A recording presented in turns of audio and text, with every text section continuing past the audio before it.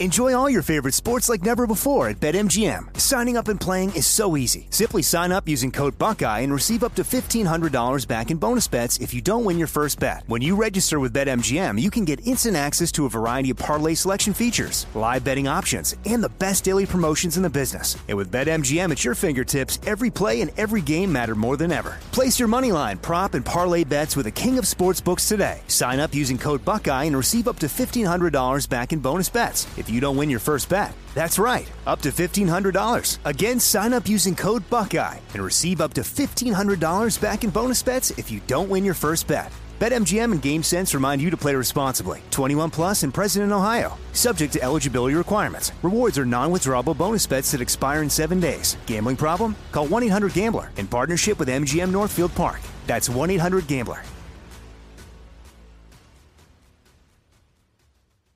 You know you've got a comeback in you.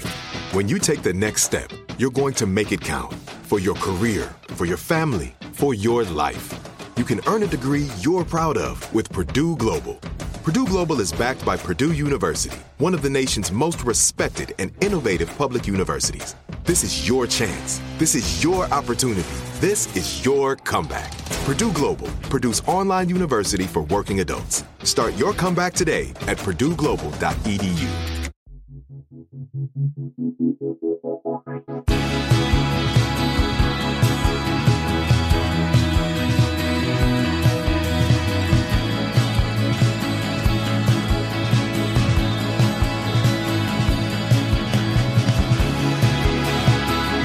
You're listening to 100 Words or Less with Ray Harkins. Happy end of spooky season, and let's just move right into the holiday season. I was actually at a local Target, and it was funny. This was obviously prior to Halloween, and they were already breaking that down and putting up their Christmas decorations and what have you. And I was like, wow, we really just move right through the holidays, don't we? That's kind of like what I'm doing with this podcast, because I am taking literally 1 week off because, I just like having these discussions, and I want to keep continuing to bring you the engagement of those discussions with people who are involved in independent music, whether it's documenting it, playing it, putting it out, whatever it is, as long as it has some energy, as long as it's in small, sweaty rooms, you know the drill. This week concludes the live series of podcasts that I was doing over in the United Kingdom that I recorded back in June of 2022 at Outbreak Fest, a amazing music festival that, keep your ears to the ground because they have their next year announcement that's coming out very, very soon, which I'm excited to see. Got a little sneak peek, and I'm not going to tell a soul. I told them that I'm not going to tell a soul, but they gave me a little it might be these bands. And I'm like, holy moly, it's going to be a banger, as the kids say. But this week, I have got Matt Korekes from Citizen, and I have Issa from Slow Crush, both who obviously played the festival. I sat down in front of a live studio audience and had a compelling discussion with both of them. They were fun. I've had Matt on before. Issa, I actually never had on before. I tried to meet up with them when they were in Southern California, but schedules did not align. So I was able to get to know her in front of, people, which was fun. And always, I get a little bit nervous when that happens, where I'm like, you're nice. I don't really know you. Do I do like a quote unquote normal episode of the podcast? All that stuff. But we were able to make it happen. And both of these were really fun, like I said. So first and foremost, you can actually listen to these podcasts on YouTube. So click on the link in the show description. You will be able to subscribe if you want to consume podcasts that way. You can also email the show, 100wordspodcast@gmail.com. I will always respond to those emails. I get guest pitches and other ideas that come in from people where I'm like, that's interesting. I never thought about that. And if you would be so kind as to leave a rating and or review on Apple Podcasts, you can do the same on Spotify, just a rating. Keep in mind, I'm sure they're going to add comments at some point. Maybe that's like part of their tech roadmap, so to speak. There's some industry nerd talk right there. But anyways, that's what you can do for the show, or you can just share it with your friends, because that's the best way that this thing travels. So I'm going to talk to Matt, going to play that out. We'll have a little break, and then we will play the chat that I had with Issa from Slow Crush. Just love both the bands. Citizen, they are really, really interesting because they've been able to shift and mold and change themselves to pursue whatever musically they want to do. Because they used to, frankly, just be kind of like a, sort of by the numbers, popish, punkish band. But I'm maybe giving them short shrift to their earlier material because I personally always really liked it. But they've been able to ebb and flow into this really cool sort of indie rock band that they are now. And Slow Crush, they are just such a hardworking band, tour relentlessly, even though they're from Belgium. I had the opportunity to see them for the first time when they came over and played Southern California. Gosh, I don't know, it was many months back, but really, really good. So anyways, let's talk to both of them. Just wanted you to have a lay of the land. Here we go.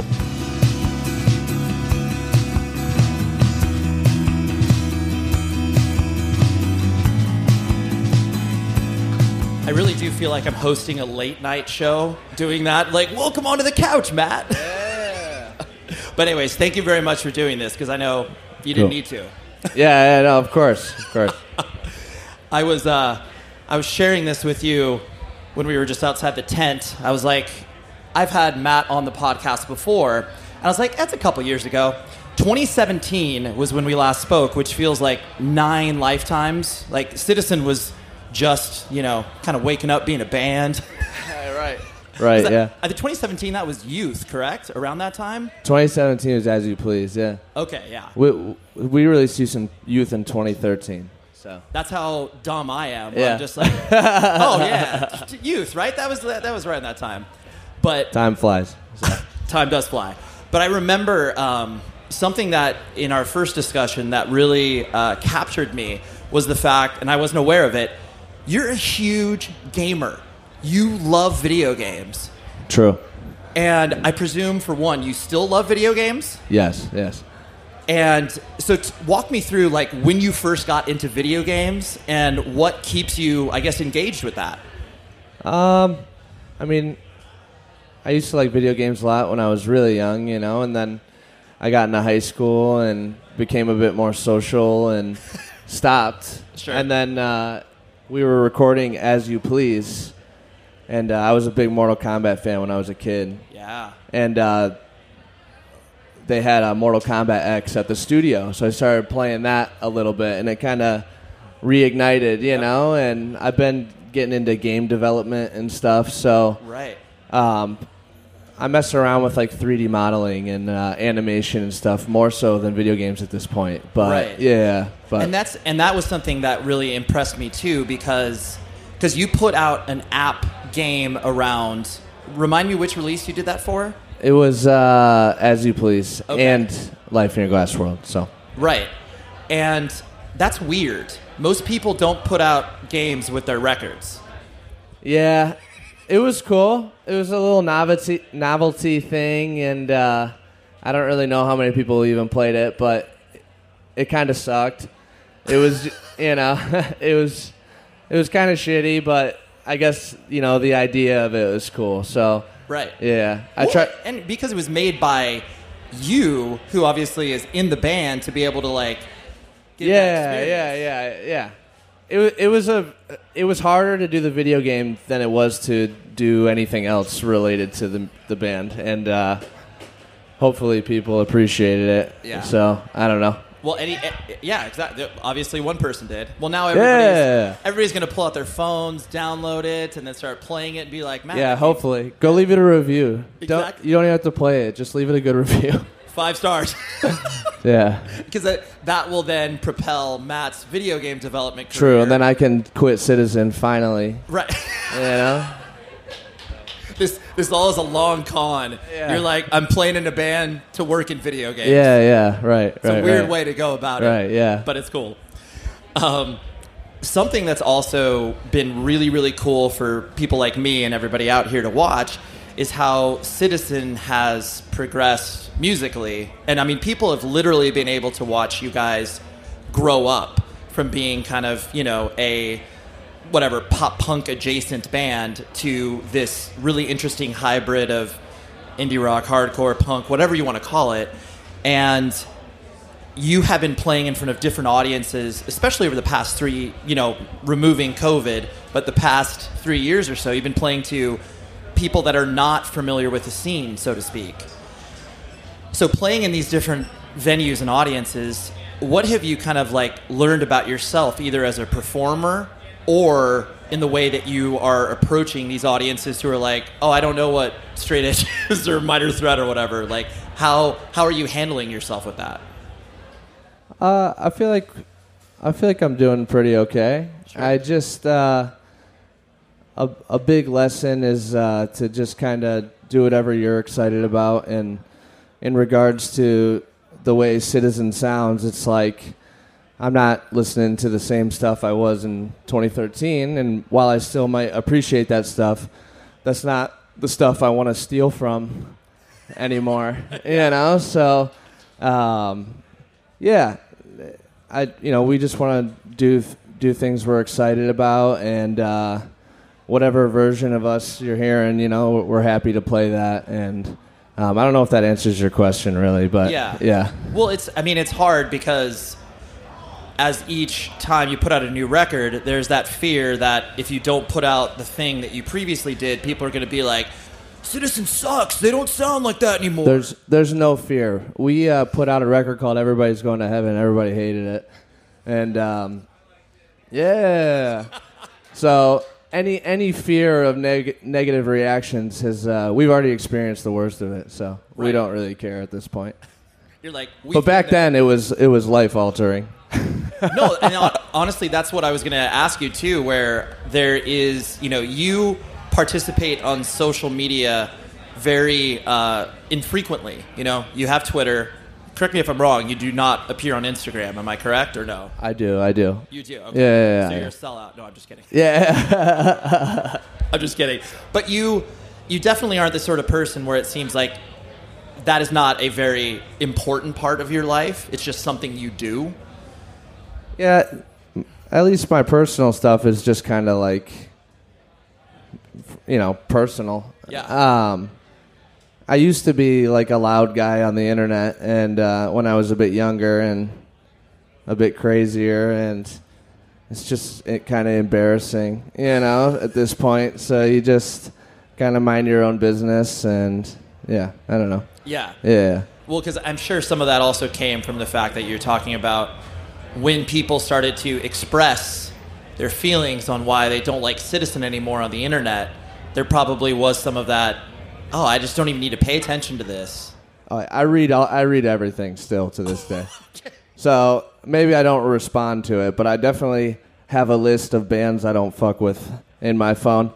So if I see somebody talking shit on the internet, the first thing I do is I go to their page and I see if they're in a band.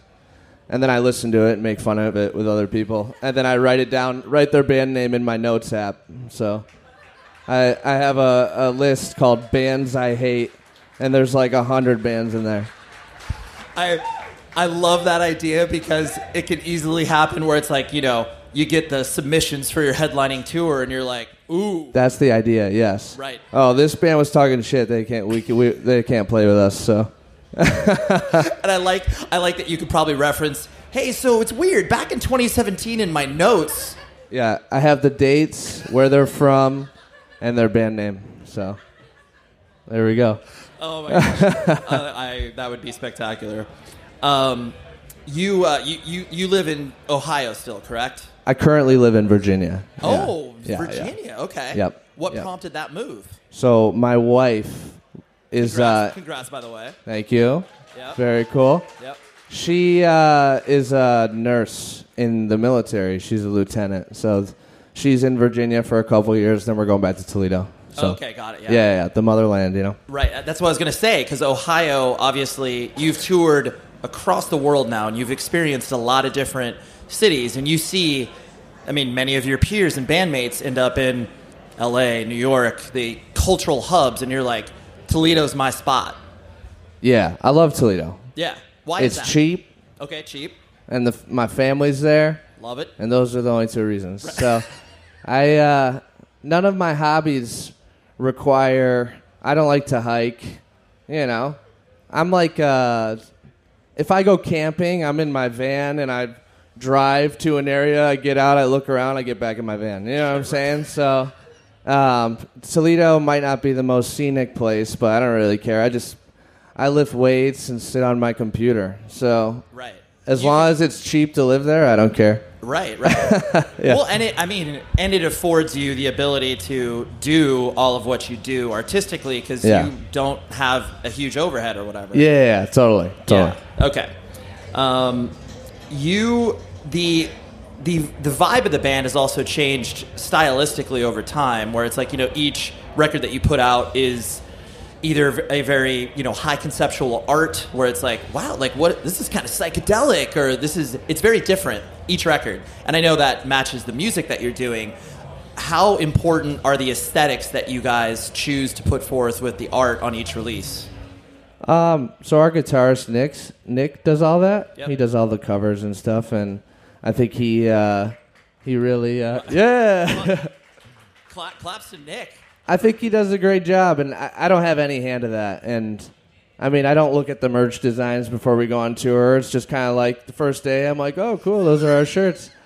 And, but I think he does a great job. I mean, doubling back to Everybody's Going to Heaven, the vibe of the album was bigger than the album itself. Everybody was like, oh, this shit sucks, but that shirt is awesome. So you had everybody wearing Everybody's Going to Heaven merch, nobody listening to it. You know what I'm saying? Right. They're like, I don't like the record, but love the band still and love the merch. Exactly, yeah.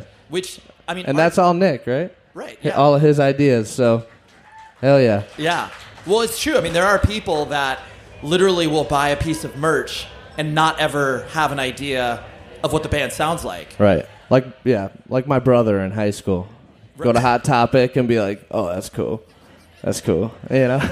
What's that skull thing? Yeah, cool. Put it on me. I like skulls, yeah. Have you heard of the Misfits? No, what is that? Right, exactly.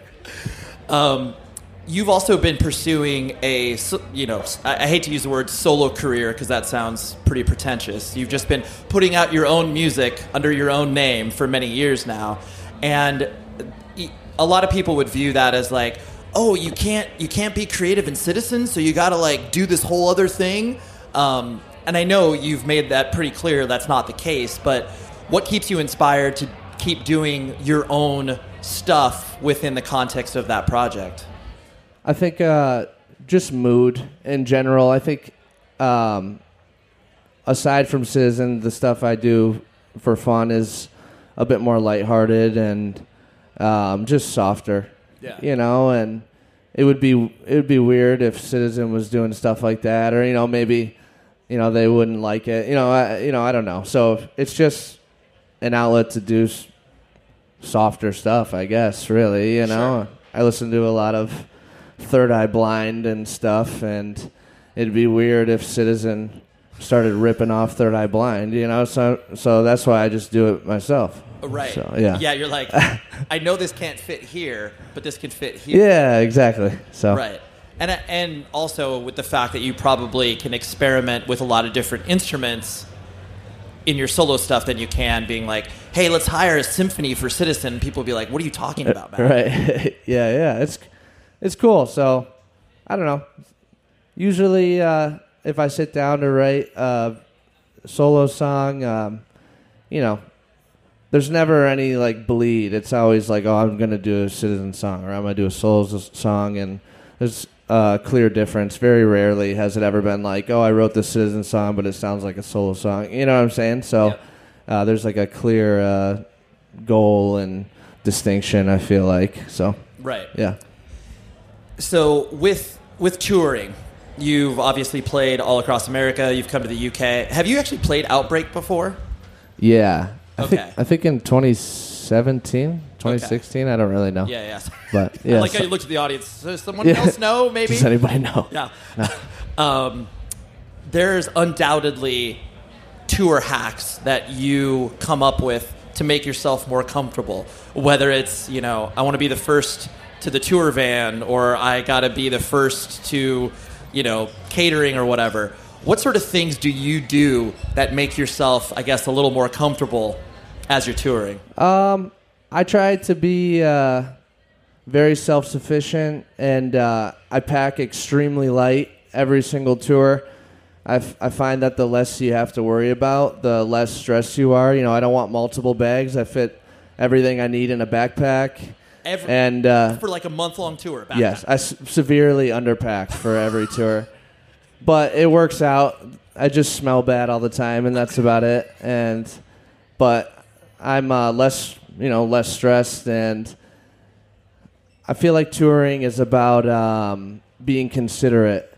And I find that if I kind of keep to myself and kind of make it as if I'm not there, I'm considerate, and I'm also it's just easy, So that's my tour hack, I guess. Be considerate. Pack light and be considerate of others, so you're not annoying. So you got like 30 pairs of underwear, 1 pair of pants, 1 shirt. I pack 7 pairs of underwear every tour. Okay. And I usually just go commando, and then I put the underwear on if I'm working out. So I really appreciate that detail. Yeah. That's really good. I love it. In looking at when you first started to get into like punk and hardcore and the more independent-minded stuff, usually people have a record label that they attach themselves to where it's like, oh my gosh, this is really incredible. Or a particular band that opened up their world. When I ask you that, like, what things come to your mind as far as a record label or a couple of bands that were really foundational for you? So, I didn't really like grow up on punk and hardcore, honestly. I was like a nu metal guy, That's fine. I liked Sevendust and Okay. Mudvayne and all that stuff, and I kind of just fell into the hardcore scene. I think the first hardcore band I knew was Throwdown.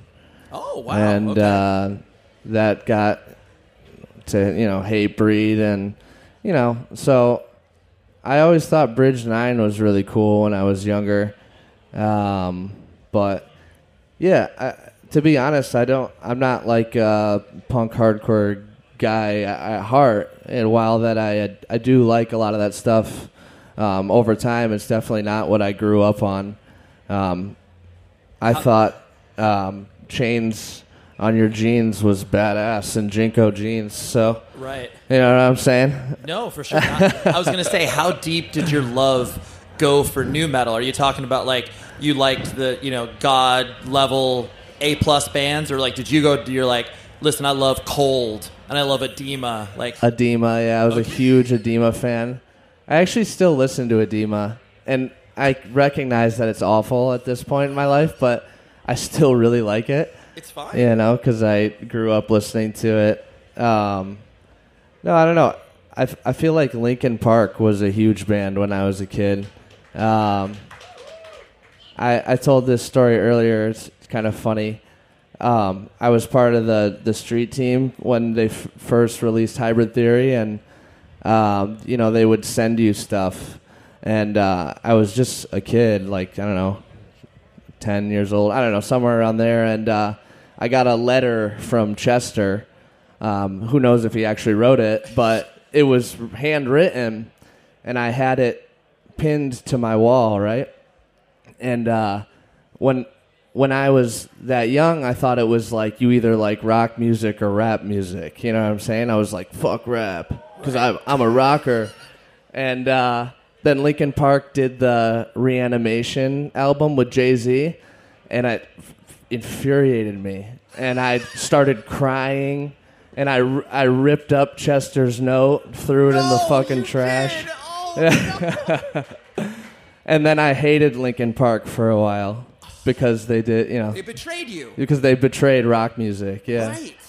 Even though they're rapping and stuff, and I was just stupid, So But it's kind of a funny story. I really appreciate you sharing that, because that is like, in my opinion, the perfect kid logic, where it's like, you think you're like, this has to be this way, and if it's not this way, this is literally offending my sensibilities. Yes, it deeply offended me. I felt betrayed. Right, like you wanted to write a letter to get another response. Back to Chester, yeah. Hey, Chester, I thought we were cool, bro. Yeah. What's up? Yeah, stupid, but it's kind of funny. Well, I mean, fortunately, new metal has obviously got a huge renaissance as of late, where people now retroactively look back. I mean, even Limp Bizkit touring with hardcore bands. Like, there's a world where Citizen could open for Limp Bizkit now these days. Right. I don't think I'd want to do that, to be honest, but I can appreciate those bands and the ridiculousness of it, you know. So it's true. Well, yeah. Maybe you'll be able to play a festival, so you can. Maybe, yeah. Festival is cool. You know, we did Riot Fest and I saw Guar, so you know, stuff like that is cool. Absolutely. Yeah. With the kind of what you're talking about at the very beginning, with the getting into video games, and then now how you're expressing yourself with like 3D animation and then like the pixel art you're doing and stuff like that. Is that just basically further entrenching you with the idea like, hey, I want to work with video games, it scratches an itch that you have creatively? Yeah, I think so. I've always wanted to like write a story, and I used to want to be a filmmaker. You know what I'm saying? I would make a bunch of movies and stuff, and I don't know. I just, you ever watch a Pixar movie and it just destroys you? You know what I'm saying? Yeah. It would be cool. I really like bittersweet stuff and kind of like the topic of growing up and kind of losing your childhood innocence, and I've always wanted to write a story like that, and I've been working on animation and, you know, kind of just tinkering with the idea of making like a short animated film, you know, or something, but, you know, who knows if that'll happen. I tell myself every day that I should start writing something cool, and I sit there on my notepad and I feel stupid, and then I don't do it, and, you know, so. Well, first of all, you shouldn't feel stupid. Not like you asked for my advice, but I'm giving it to you. Thank you. Thank you. You should definitely, because I think ultimately when you're in a band, you are storytelling as well. You know, you're doing it in short snippets, and all you're doing is being able to maybe focus this on a story that you couldn't tell in your band, you know?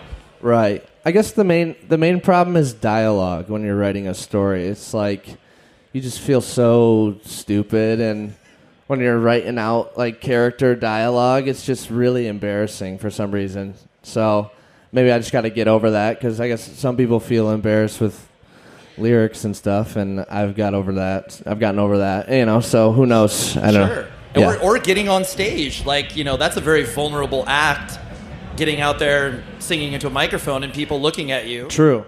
It's funny because I've just realized that, and there was a time where we'd go, you know, we'd be playing a show, and I'd be taking a nap, and I'd roll on stage on sweatpants, and I wouldn't even think about it. You just go play, and I wouldn't be nervous at all. But lately, I've just been super nervous before every set, and I'm like, oh my God, what are we doing? This is crazy. You know, like, I feel so weird right now. So, I don't know. As I get older, the whole stage fright thing is getting a little worse, you know? So what do you do to try to combat that? Do you do any like pre-show rituals to calm yourself down, quote unquote? No, I usually take a big pee, and then you kind of just realize that, you know, you got other people up there with you. So, you know, if I need to be comforted, I'll just look at our guitarist Mason, and he's up there just losing his mind, and I'm like, this dude doesn't care about anything. I should be fine. So. But then on your solo stuff, when you perform that, like, it's just you. I got people up there with me. Yeah. So it's fine. I got my brother up there, you know. So you have backup. We're good. Yeah, we're good. We're good. So. And so when you talk filmmaking and inspiration and storytelling, who are some of the people or films that were really influential to you to kind of want to try to pursue that? So I'm not like a big, I'm like a mainstream film guy. I like The Iron Giant and Zoolander, you know? So you could not. I can't tell you about any like artsy stuff, but I think the movie Walk Hard is pretty funny. So, yeah, I don't know. I like the movie Up. Amazing. You know? It's sad. One of the most the opening 5 minutes. It's terrible. I know. So it's soul crushing. Yeah. But it's so beautiful at the same time. You're like, how they packed a person's life story into 5 minutes, and you're crying by the end of it, and then you're like, I have another hour to go. What are we doing? Yeah. It's beautiful. I like stuff like that. I don't really like dramas, and I don't really want to like watch a 2-hour movie about people arguing with each other and stuff. I like kind of want it to be funny or scary. I like scary movies too. Okay. So, I don't know. But my wife Shay is like just always watching shit that I don't want to watch, and it's funny because I'll be on my computer, and our living room is like my computer and the TV is behind us, couch. Yep. And she'll be like, I'm going to watch this movie, and it's, just a movie about arguing for 2 hours. People arguing with each other for 2 hours. I'm like, okay, cool. And every 5 minutes she'll be like, you see that? You see that? And I have to be like, oh yeah, that's crazy. And then about halfway through, she'll pause it. And this happens every time. She's like, well, are you going to watch this with me? And I'm like, I didn't ask you to turn it on, but yeah, I guess I will. So I always get caught into into watching these movies. And I've seen enough of them to realize that I don't like them. I just like I want to watch Zoolander, Right. It's funny. Right. Yeah. So, you're like, make me laugh at some point. Please. Yeah. Yeah. So, I appreciate that. And I appreciate the painting of the picture at home. Like, I think everybody that has had a relationship goes through that where it's like, oh, we're watching this tonight? Oh, okay, I guess we'll do this. Yeah, and people in my band are seemingly like artsy-fartsy movie people, and they feed her ammunition. They'll be like, oh, you have to watch The Worst Person in the World or whatever movie it is, and then all of a sudden I'm stuck watching it. And I'm like, jeez. So they're getting back at you for like, oh, dude, you spit on my guitar pick. Yeah, maybe. Who knows? Yeah. So who knows? So an interesting thing that I think people like you have experienced, touring the States and then touring internationally and touring, the UK specifically. What would you say are the most drastic differences between the two? The food, for sure. I mean, America is, it's not very good for you, but I'm just so used to the way everything tastes that when I come over here, I'm like, whoa, I don't know what to eat. Yesterday I ordered 8 grilled chicken wraps from McDonald's, and I ate two of them every hour or two throughout the day yesterday. And I'm a pretty picky food guy, and so I just kind of like to stick to what I know. So when I go overseas, wherever it is, it's kind of like, where's the McDonald's? Where's the American Embassy? Yeah. I like Nando's too, right? That's the thing here. So Nando's is good. Yeah. But you're like, get those curries away from me. Don't even try to give me a chicken. Yeah, I don't know. I don't like, I'm very KFC. Yeah. KFC, yeah. I'm very basic. I'm a basic guy. So no, you described when I'm home, I eat the same thing every single day. I eat chicken and noodles together. Right. And then I just put hot sauce in it, or Alfredo, or Shay introduced me to adobo.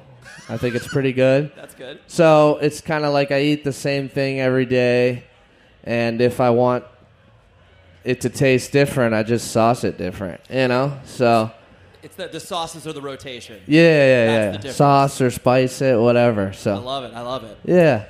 The last thing I wanted to hit on, and probably the most important thing, is the fact that, like you mentioned earlier, you lift weights. You are a man that likes to put up some pounds, or kilograms as you guys call them over here, right? Isn't that right? Yeah. So how do you, first of all, how did you get into that? And second of all, how do you kind of maintain that when you tour? Because that's not easy. Are you hitting gyms when you're on tour?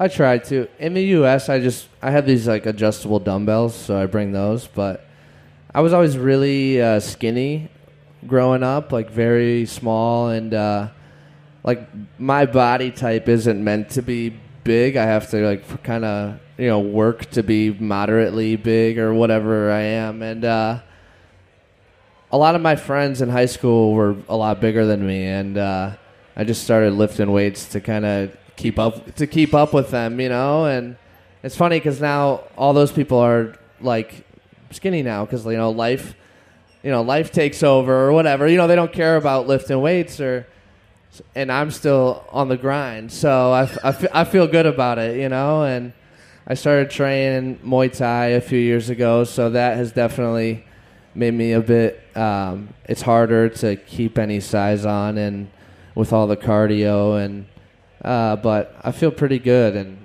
I guess at this point, I just turned 28. It's kind of like I just want to feel good overall. I don't really care about trying to be as hench as possible anymore. I mean, there was a point when I thought I was pretty big, and I was like walking upstairs and getting out of breath.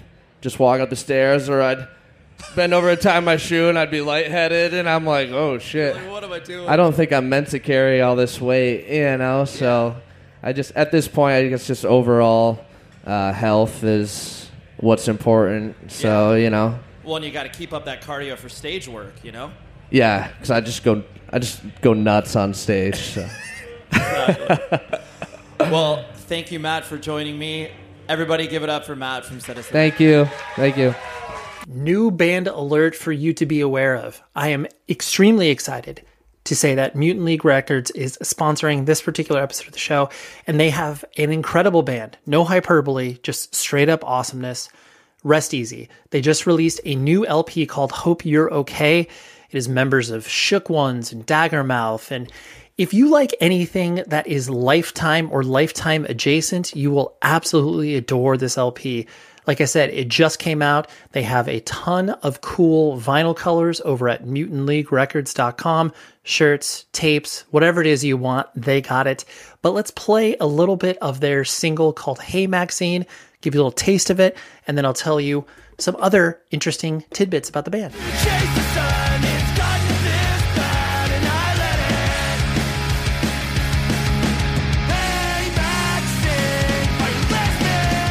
So yeah, that is what Rest Easy has going on for themselves. And like I said, members of Daggermouth and Shook Ones, and there's probably 19 other bands located in there. But what's cool about them, they're lifers. They're adults playing this music. So they're not just your average, whatever cheesy pop punk band that's starting up when you're 17 years old. No shots against bands that do that, because clearly we all start from somewhere. But they're adults playing this music, and they know exactly what they're doing. And I love this full manifestation of all of their bands into this, super group, even though that sounds pretty silly and not something that they would probably be comfortable with. But regardless, mutantleaguerecords.com is the place where you can buy all of your Rest Easy merch needs and just order the vinyl, because I know I did, and I'm very excited to get it. So mutantleaguerecords.com, Rest Easy, Hope You're Not Okay is out now, streaming everywhere, or buy the LP on mutantleaguerecords.com. Thanks, Mutant League Records. Wait, you. Yeah, I'm pointing directly at you. Do you like band merchandise? Obviously you do. You're listening to this podcast.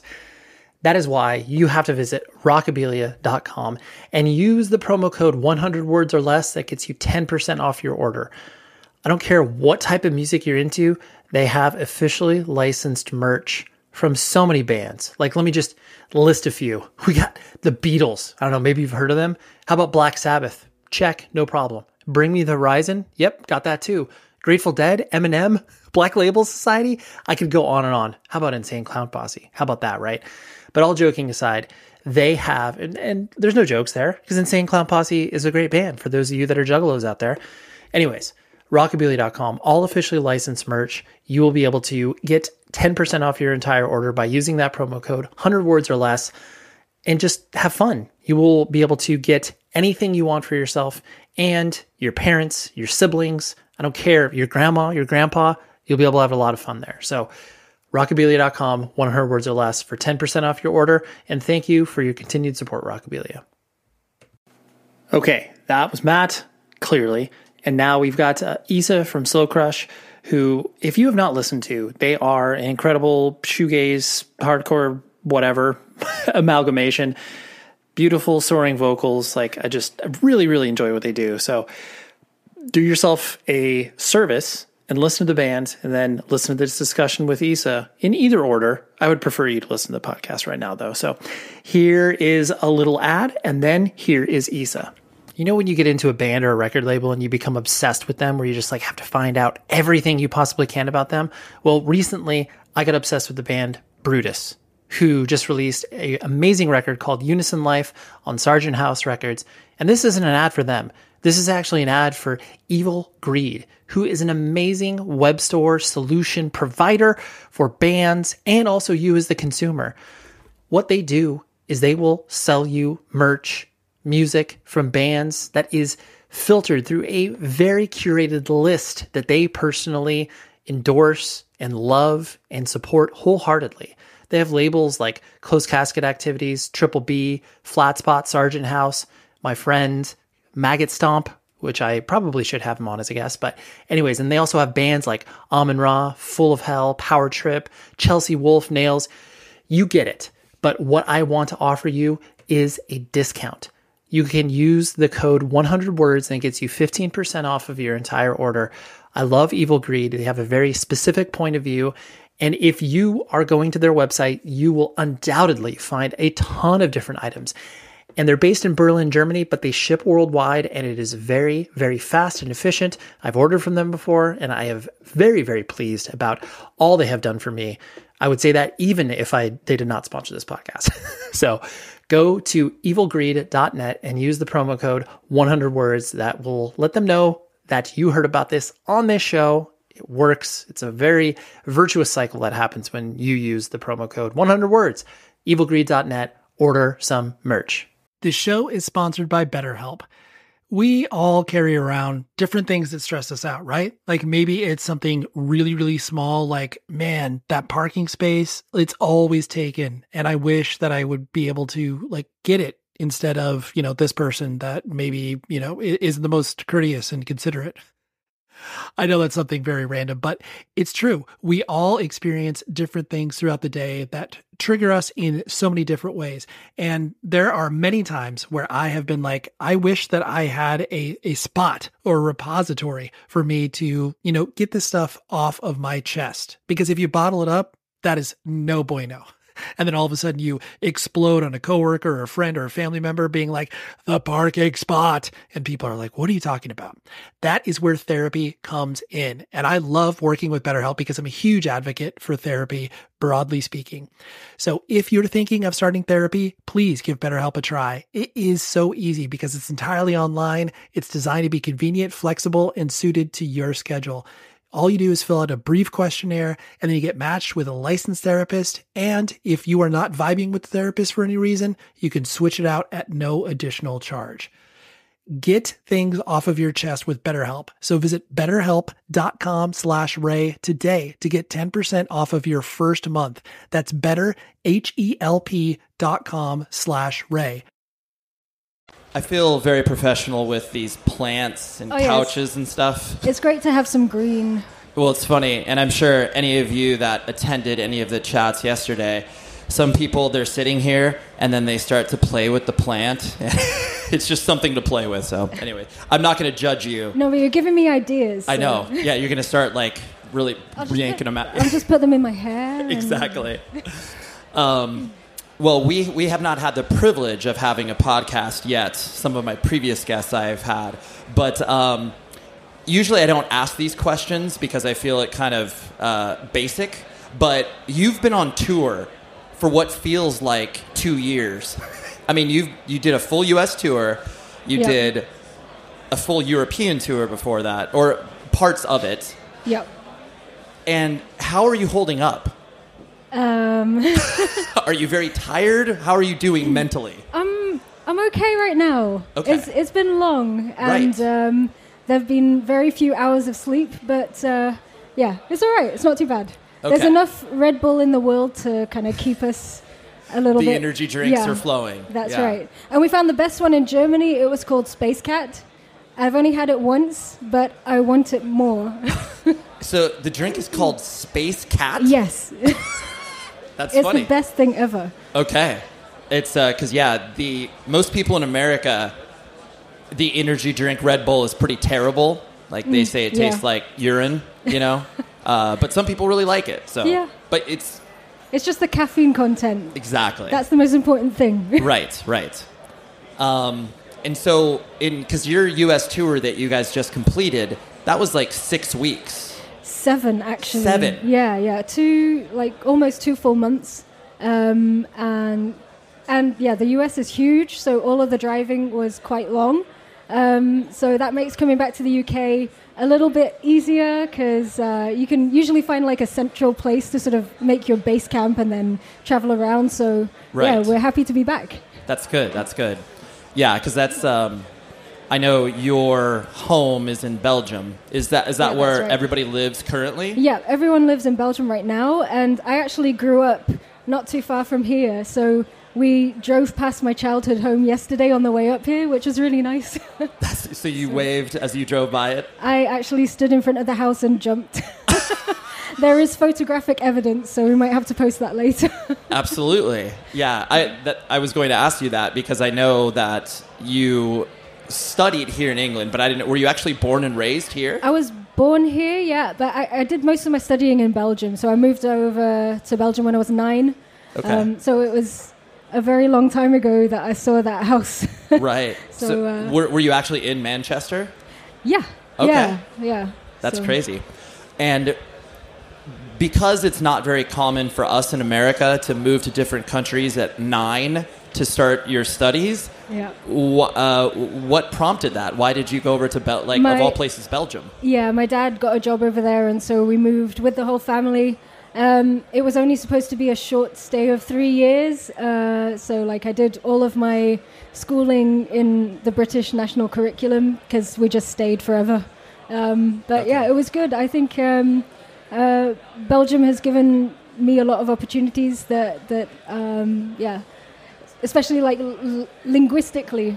Right. I'm now fluent in 2 languages, which I probably wouldn't have been if I'd stayed here. So, there's a lot of differences in culture, perhaps. Sure. But it's always nice to come back to the UK. So. Right, and that's the thing. When I met you previously, I knew you were from Belgium, but then you have a little bit of an English accent. I was like, wait.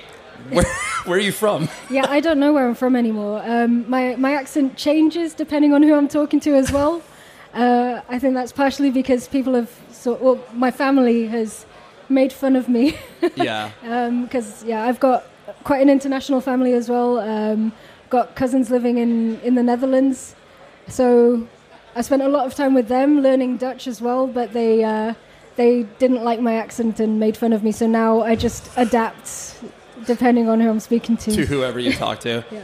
Do you have a dumb American accent? I know a lot of people that do the American accent impersonate Californians. We're like, "What's up, dude?"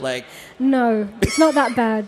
That's good. But I do if I do speak to Americans, especially at work, then I do sometimes have to change my intonation a bit. Sure. Just because otherwise you don't understand me. That's true. And we're really loud.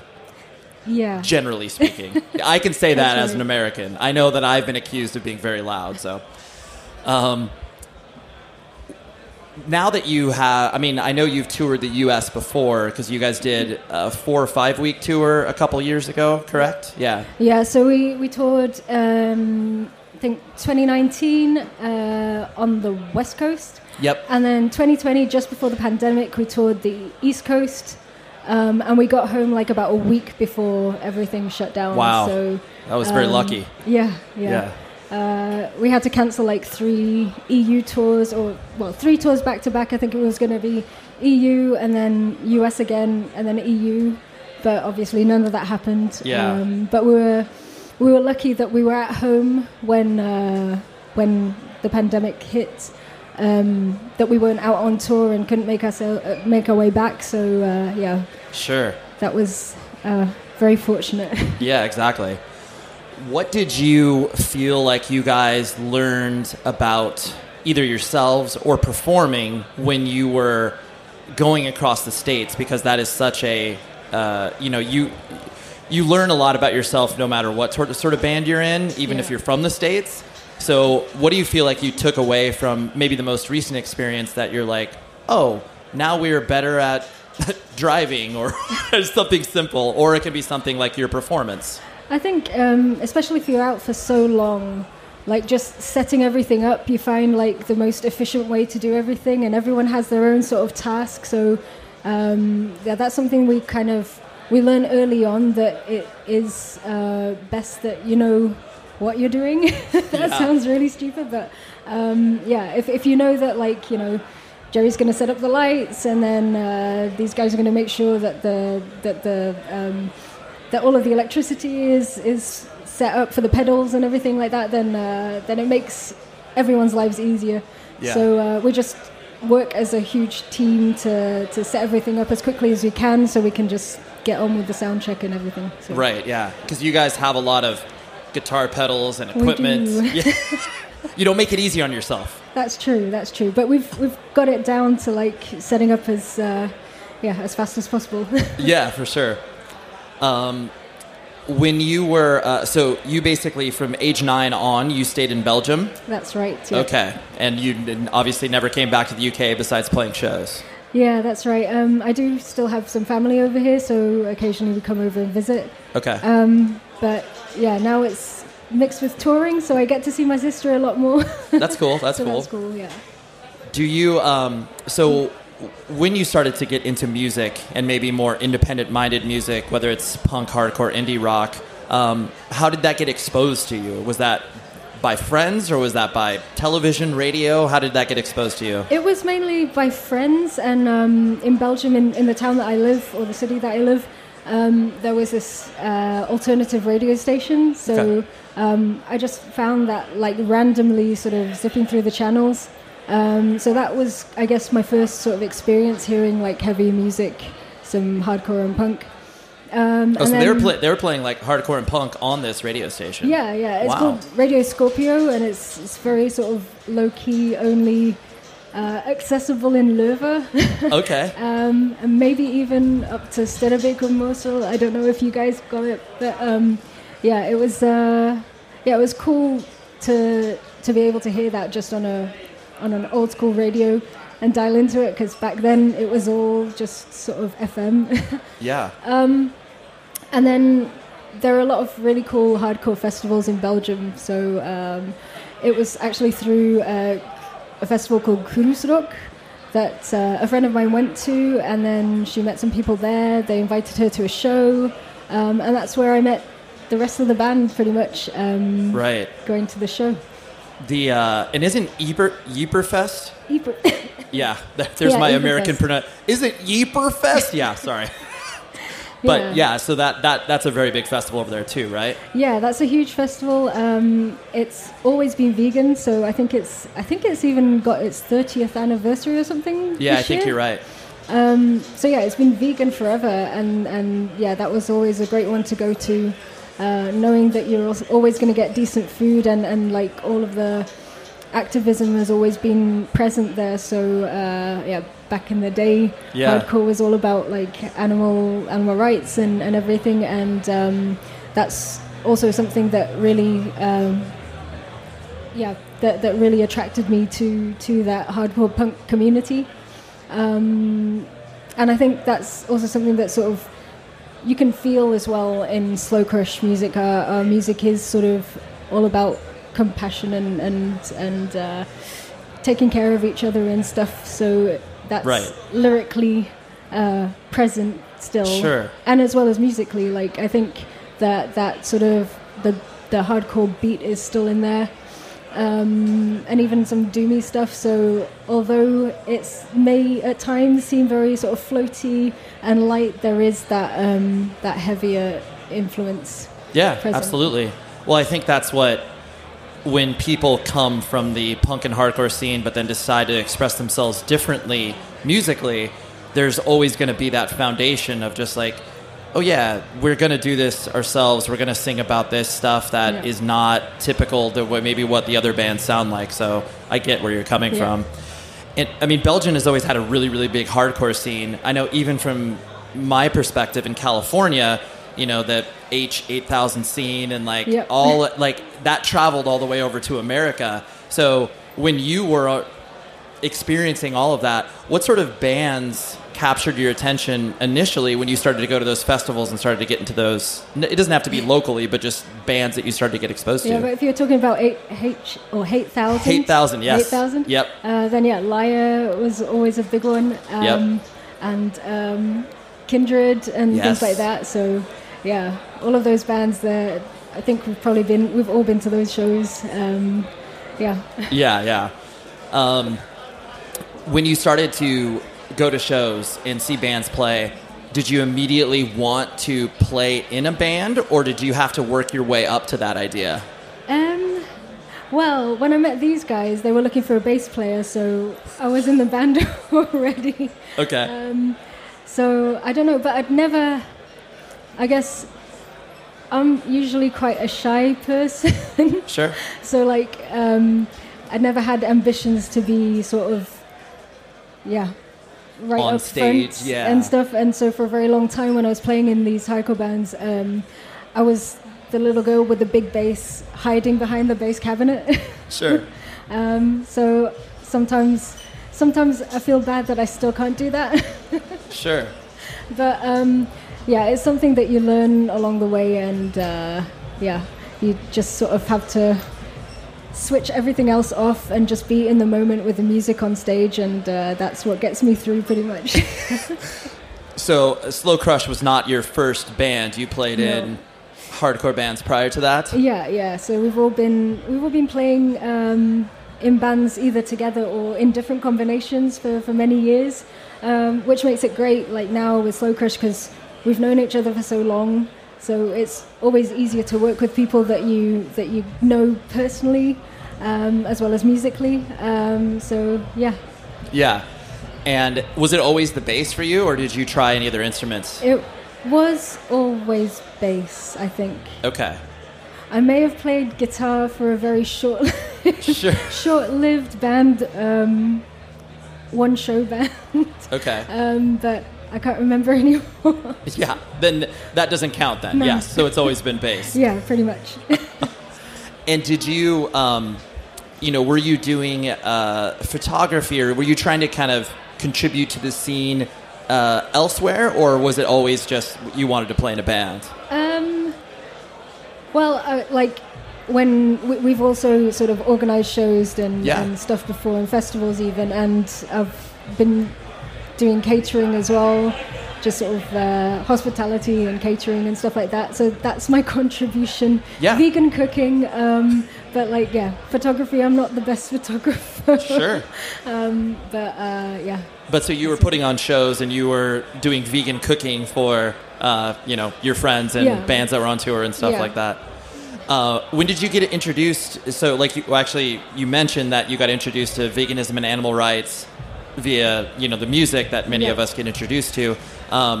Was that, as you started to get into stuff that your parents probably did not understand, how did they react to you getting into loud music, talking about veganism? Like, were they supportive, or did they kind of be like, oh, you're a weirdo?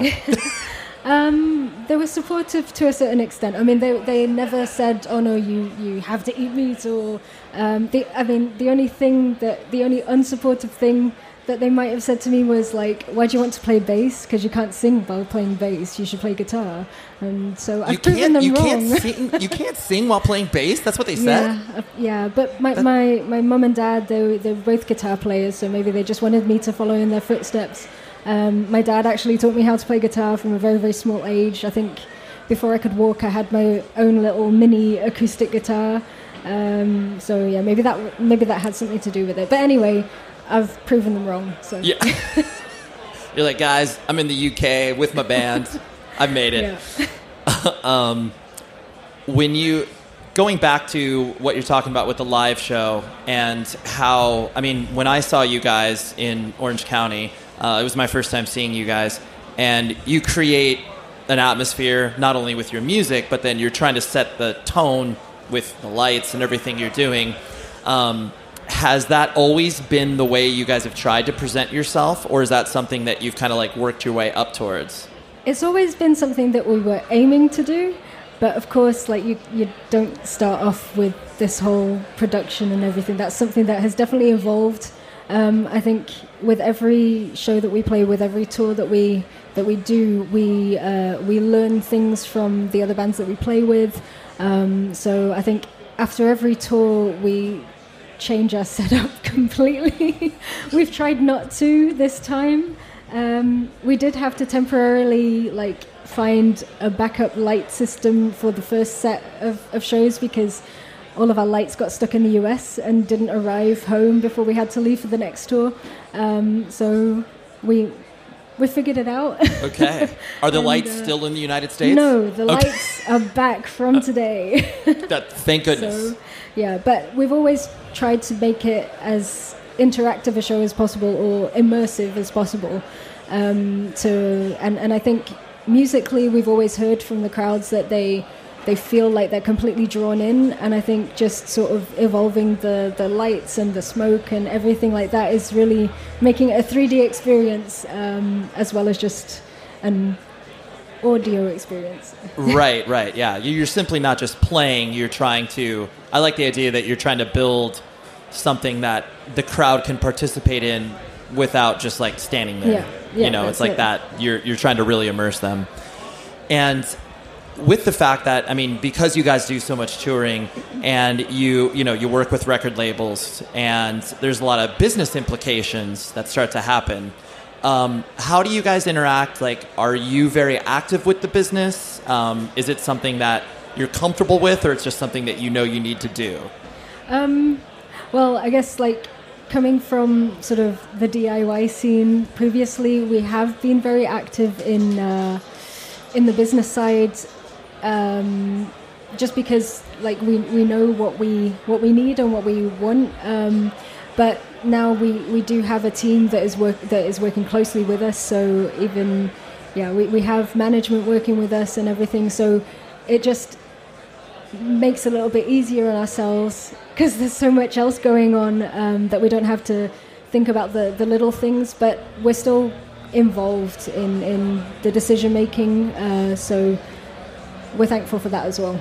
Right, yeah. Because, I know at one point, especially in punk or hardcore, there was that idea that once you started to have a manager and once you started to do these things, it was oh, that's the man, we can't do that, we're losing control. And it's you don't lose control if you work with someone who you trust. Yeah, that's it. And it's hard to find those people sometimes. So we're very happy to have found some very cool and friend. Yeah, they are our friends. All the people that we work with.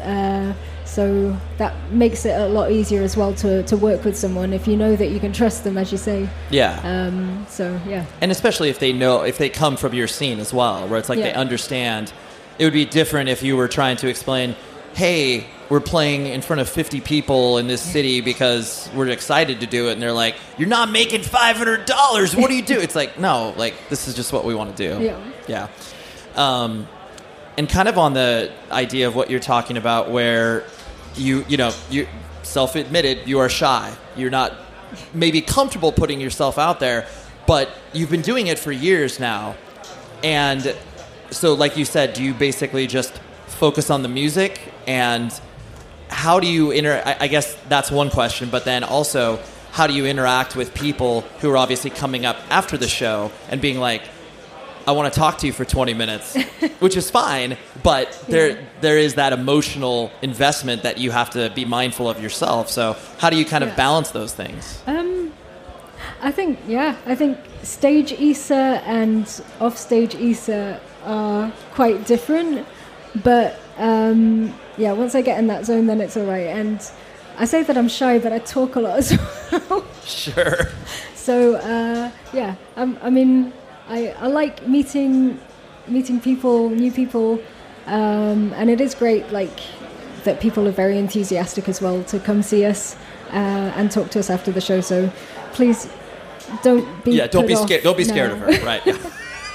I mean, the reason I ask that is because I know that, especially once bands start to receive some attention, there is that idea that they are so connected to what you're doing musically that they will, or lyrically, that they will want to talk to you for a long time. And as an introvert, you might be like, I've just played. I'm exhausted.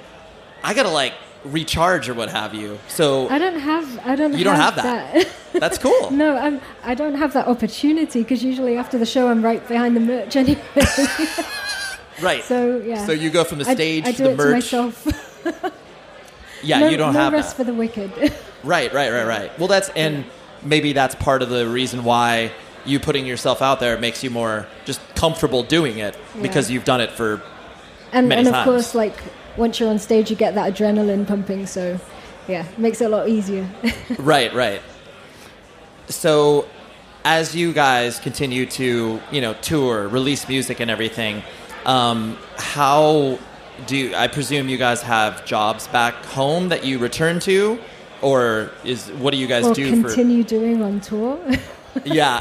Yeah, so I'm on my laptop in the van during the day and then at night playing shows. But the others are all right. Okay, so you're constantly working. Pretty much. Okay. Very occasionally I can take a day off if we're somewhere nice. So I had the opportunity in the US to not work. So yeah, that was great. So I got to see some of the states while I was there. Right. So you actually took the vacation. Yeah, that's it. To be able to play shows. That's it. How do people that are not familiar with this scene, and then they know you as a person, and then they find out you play in a band, you have tattoos, like there's all these things that are like, oh my gosh, like, what do you mean you play in a band? Do people react differently to you, or how do they? I don't think so.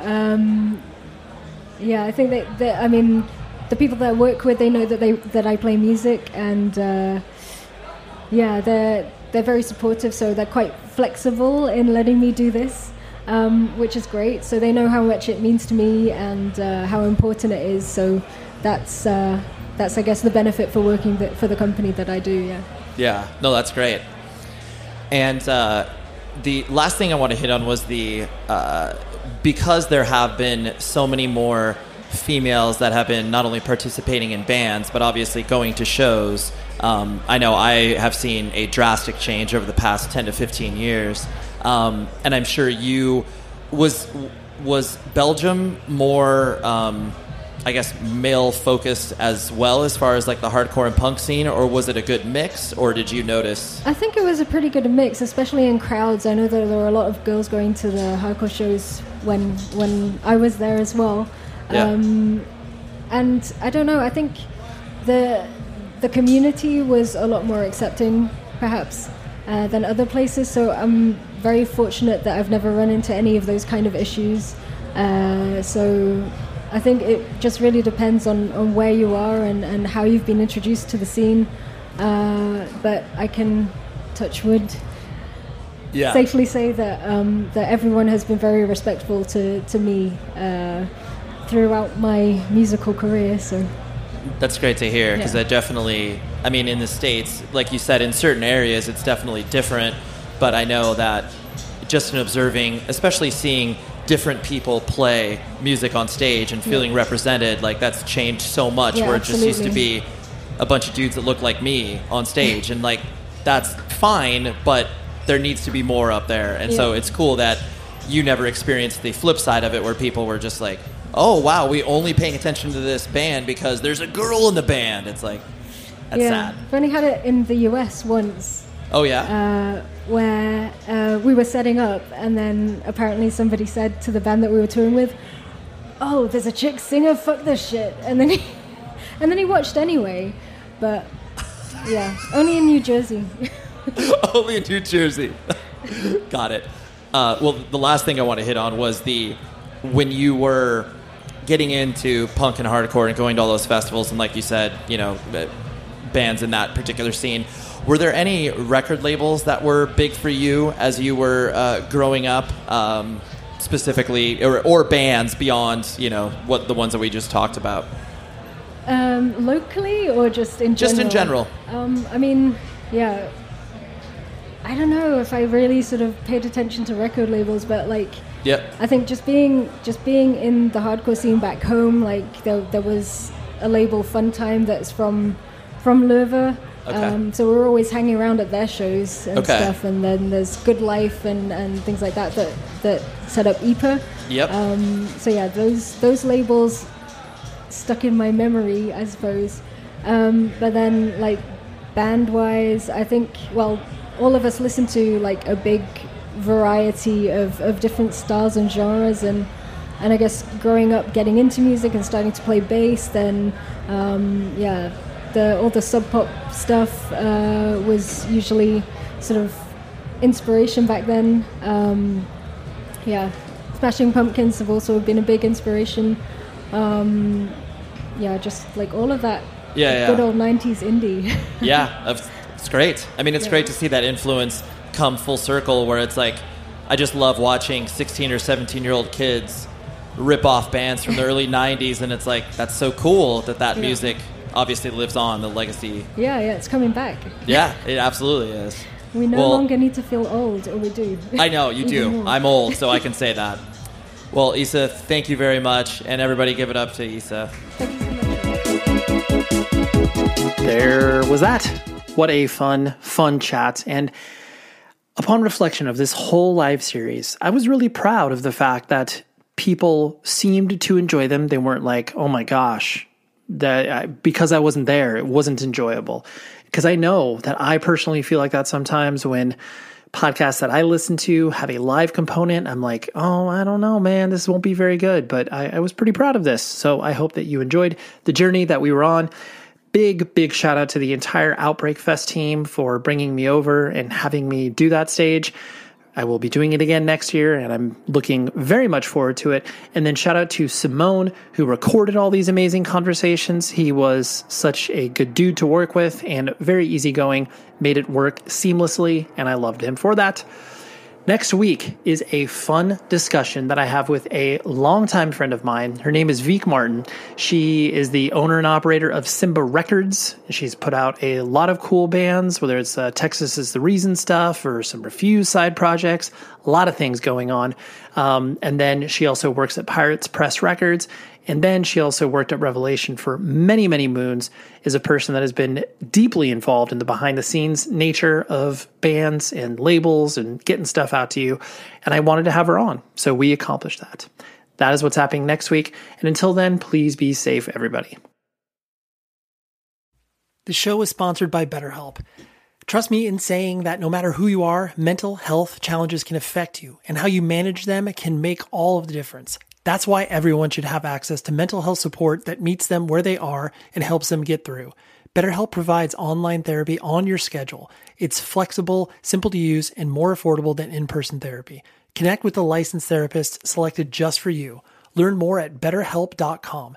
That's betterhelp.com. With the Lucky Land Slots, you can get lucky just about anywhere.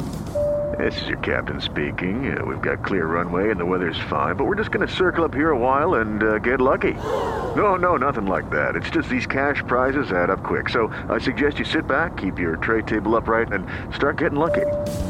Play for free at LuckyLandSlots.com. Are you feeling lucky? No purchase necessary. Void where prohibited by law. 18+ terms and conditions apply. See website for details. This is Malcolm Gladwell from Revisionist History. eBay Motors is here for the ride. With some elbow grease, fresh installs, and a whole lot of love, you transformed 100,000 miles and a body full of rust into a drive that's all your own. Brake kits, LED headlights, whatever you need, eBay Motors has it. And with eBay Guaranteed Fit, it's guaranteed to fit your ride the first time, every time, or your money back. Plus, at these prices, you're burning rubber, not cash. Keep your ride or die alive at ebaymotors.com. Eligible items only. Exclusions apply.